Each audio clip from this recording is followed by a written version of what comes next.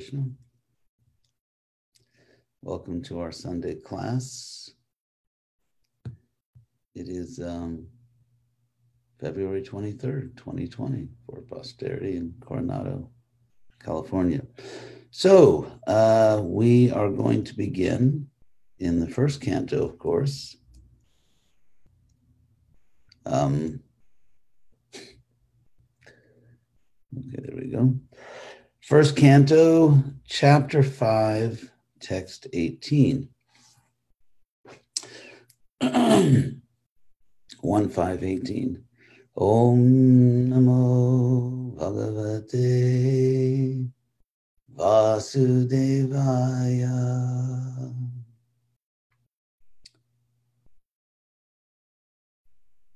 So we offer our respects, obeisances to Srila Prabhupada. By his mercy, we can understand or try to understand something of the Bhagavatam. So 1:5:18, Tasyaiva hito prayateta kovido nalabhyate jad brahmatam upariyadha. Back to the so Tasyaiva hito prayateta kovido nalabhyate jad brahmatam upariyadha talabhyate dukhavat anyatak sukham kalena sarvatra gavira ranghasa. Well, that kind of says it all. I think I better turn off the sound on my cell phone so we don't keep getting beeped in the middle of class. So, tasyaiva heto, for that reason alone.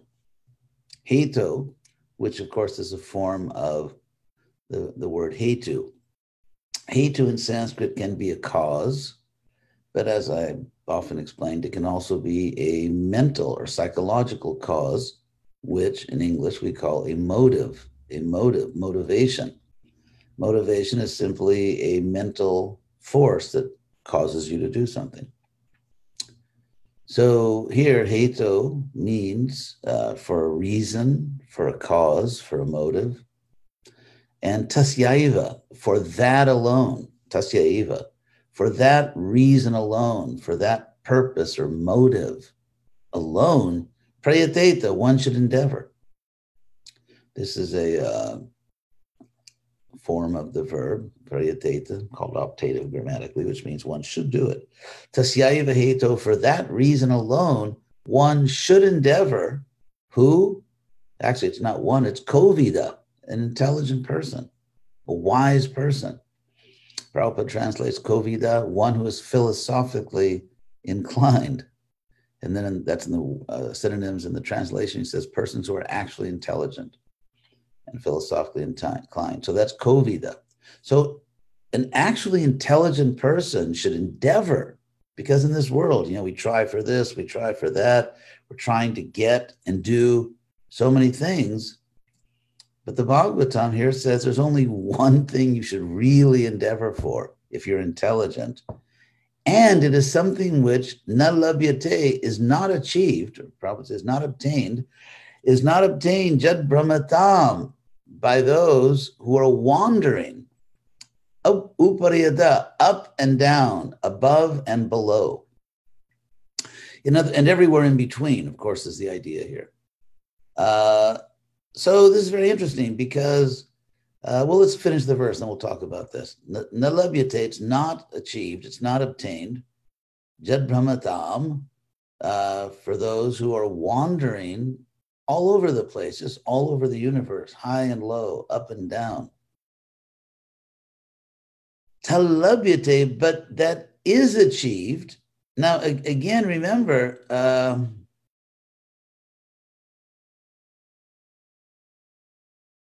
the verse has still not explained what it is we're trying for. Actually, I suppose when it says tasyaiva, for that alone, perhaps if we go back to the previous verse says, of course, it talks about giving up one's material duties and worshiping the lotus feet of the Lord. So that's really what it's talking about. But of course, this verse says you should try for that alone. And then in the next verse, 1:5-19, we'll get more information about what we're supposed to be trying for. So talabyate, that is obtained. So it's nalabyate, it's not obtained by wandering all over the universe. Talabyate, but it is obtained, it is achieved. Dukavat anyatak sukam. Actually, it's slightly different. Talabyate dukavat anyatak sukam. Happiness. We all want happiness. Okay, here's the point. This verse is, what's the word? It's an intricate verse, and so I'm going to try to make it very simple. The idea here is that we all want happiness, right? I mean, we all want to be happy. And so the Bhagavatam is saying here, tat, and then sukam comes at the end of the line. So you have to know Sanskrit a bit. That happiness that we all want is obtained from something else. So what does that mean, from something else? It means not from our endeavors. Because intelligent people don't endeavor for happiness wandering all over the universe, which is what most people do. Right now, of course, we're just sort of local on one planet, but we're always looking for happiness, whether it's in a relationship, like I'm not satisfied, or I wasn't satisfied with that relationship. I need a new relationship, or I need another friend, or I don't like where I'm living. I want to live somewhere else. I want a different house, a different neighborhood, a different place to live. Or, there's all kinds of things that we try for. Or I need to read another book or something. I need another position. I need to advance in my career. I need to travel. I need to get away. I mean, materially, you actually do need to get away sometimes. It's not that we don't have to do all these things, but it's not going to give us the real happiness we're looking for. As a matter of routine, sure. Sometimes studies show that if you take occasional vacations, you'll be healthier. You'll be more productive in your work. And sometimes we are in the wrong neighborhood or in the wrong house, and we need a change. Or sometimes we're in a bad relationship. We need to get out of it or to find another relationship. So it's not that we don't do any of these things. It's simply that these things by themselves, these things alone, will not satisfy us, will not bring us the happiness we seek. And so these things have no power to satisfy us by themselves. So the verse says, talabyate dukavat anyatat sukam. So that happiness that we're looking for, like unhappiness, comes from something else. And of course, as Prabhupada explains, most people don't look for unhappiness. There are some types of psychological disorder in which someone looks for pain or misery or suffering, but that's something else. But let's say people who are in a reasonably healthy emotional state don't look for trouble. So just as unhappiness comes by itself, happiness will come by itself. And how will it come? Kalena sarvatra gabhira ranghasa. It comes sarvatra, everywhere. In other words, it's true for everyone. It happens everywhere. By the force of time. Prabhupada translates it here in course of time. Of course, we have to understand that time here also means destiny. I won't go into all the technical explanation, but if you look at how the word kala is used throughout the Bhagavatam and our literature in general, it means destiny, because time, as I've explained many times, is not simply a counting system, like a measuring system. You measure time by measuring some type of physical movement, such as, let's say, a digital watch or a what do they call it? A sand clock. What do they call it? Where the hourglass, where sand pours down from the top to the bottom with a thin middle. And so it takes exactly a certain amount of time for the sand to go down, and you can measure proportionally. So there are hourglasses, there are sundials. You can see where the sun is. There are, of course, clocks. There's all kinds of ways of measuring time. But here, the word kala doesn't mean simply some system of measuring, and but it actually means the force that drives things forward in time. If you think about it, time is not just happening to us, but there's a sense in which, although time is moving, and we are being taken along for the ride. We can't stop that. For example, whatever you were thinking, let's say 1 minute ago, whoever you were 1 minute ago, it's you're not there now. It's just like if it's a medium. That's why we talk about space-time, and Einstein talks about space-time. If you're in a room and then you walk out of the room into another room or just outside, you're not in that room anymore. And so, but the difference, imagine if you were being forced, if you were being driven to go from this place to that place, from this room to that room, and someone was just driving you. Well, that's something like time. Because, for example, the present 5 minutes ago is not the present now. The world that existed 5 minutes ago doesn't exist anymore. We have been driven into a new time dimension. Interesting. Time is actually very interesting. And of course, Krishna says in the Gita, time I am. In chapter 11, when Arjuna says, who are you? Ko Bhavan, who are you? Ugra Rupa, in this terrifying form, who are you? Krishna says, Kalosmi, time I am. And Loka Kshaya Krit, destroyer of the worlds. What's interesting here, when Krishna says time I am, he defines time as a power that destroys things. Normally, when you say, like, what time is it? You don't mean what world destroyer is it, right? What time is it? What world destroyer? But that's what Krishna says time is. And obviously, there are hours and minutes and seconds. And in ancient India, they had their own way of measuring these things. Actually, they have more. We sort of have hours. We have days, hours, minutes, and seconds. They had a whole elaborate system for measuring time. But anyway, Krishna defines time as a power, as a person who is doing something to the world, which is very interesting. So keep that concept of time in mind. Then we go back to the last line of this verse, Kalena, by time.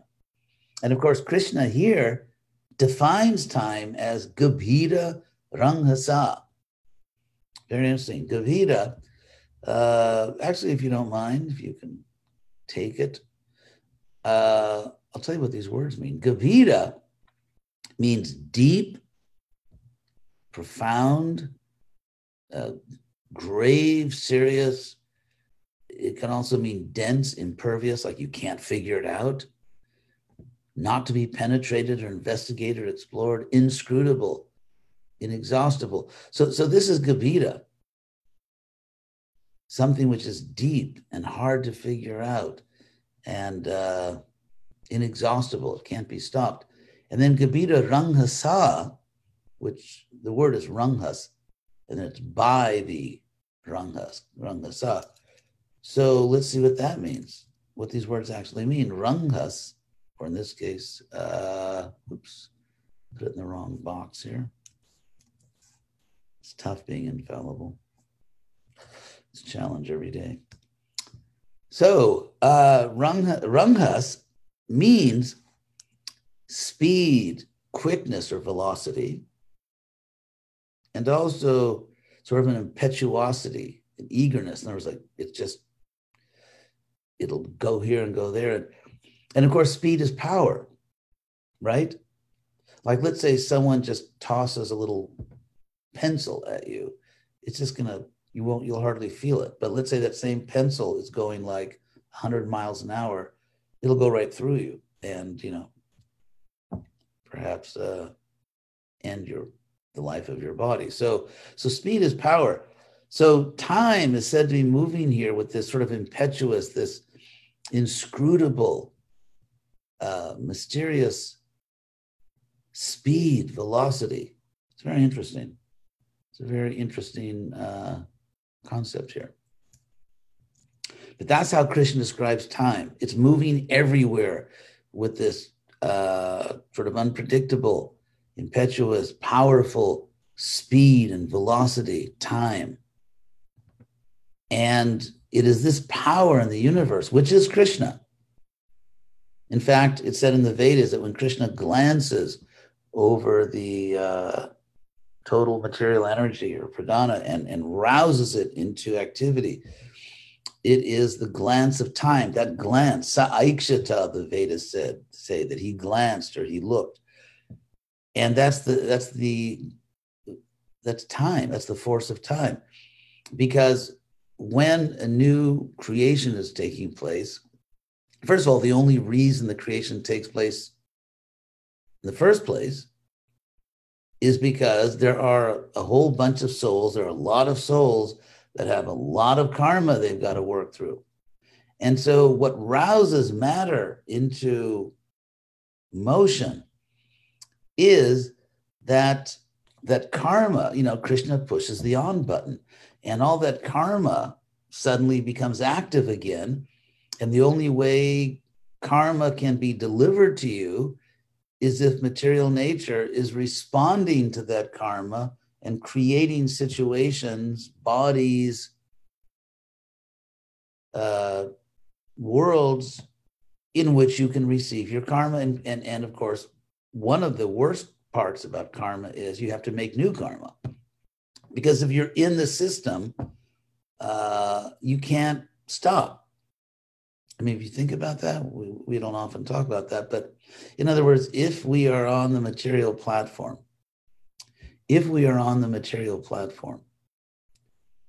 we're in the material world and we are in the world of karma, then not only are we receiving our karma, but we cannot stop making new karma, which is what Krishna says. Nahi kaschit kshanamapi.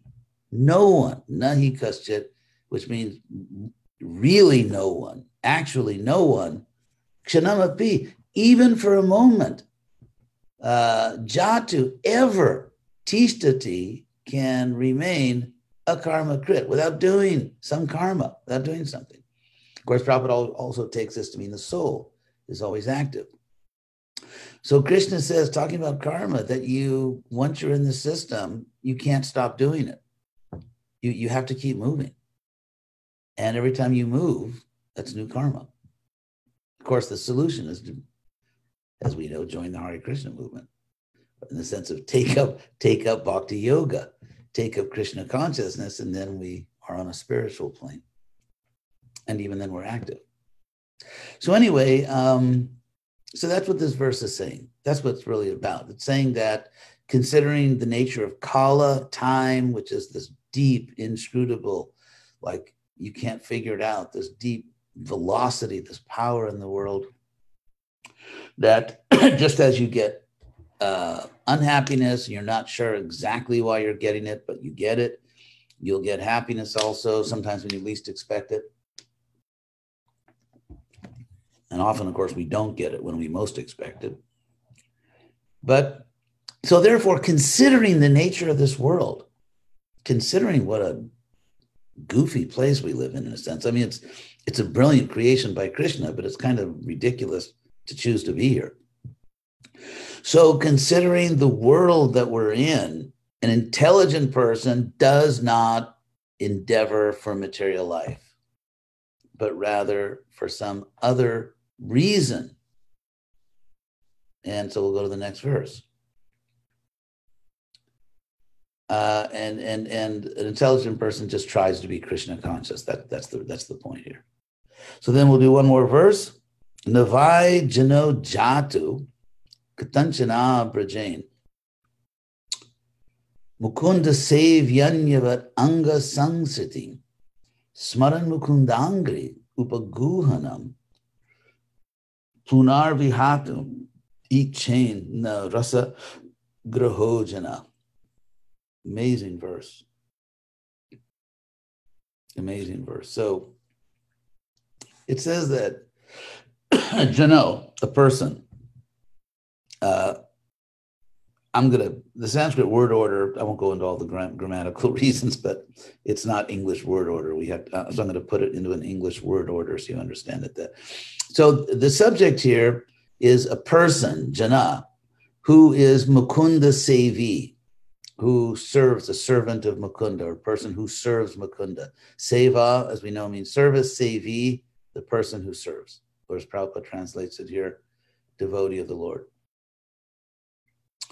So a person who is a devotee of the Lord, a servant of the Lord, does not ever, na jatu. Jatu means ever, and na jatu means never in Sanskrit. So, and indeed, never indeed does a person who has served the Lord, katanchana, under any circumstances, or literally in any way, does not in any way, at any time, avrajain, undergo anyavat, like other people, anga, dear person, sangsritim. Sangsritim is just sangsara, it's the same word.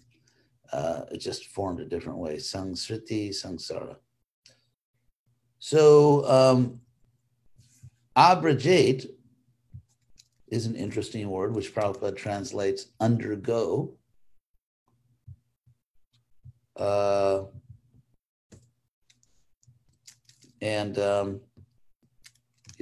read just from the dictionary. I think it's interesting.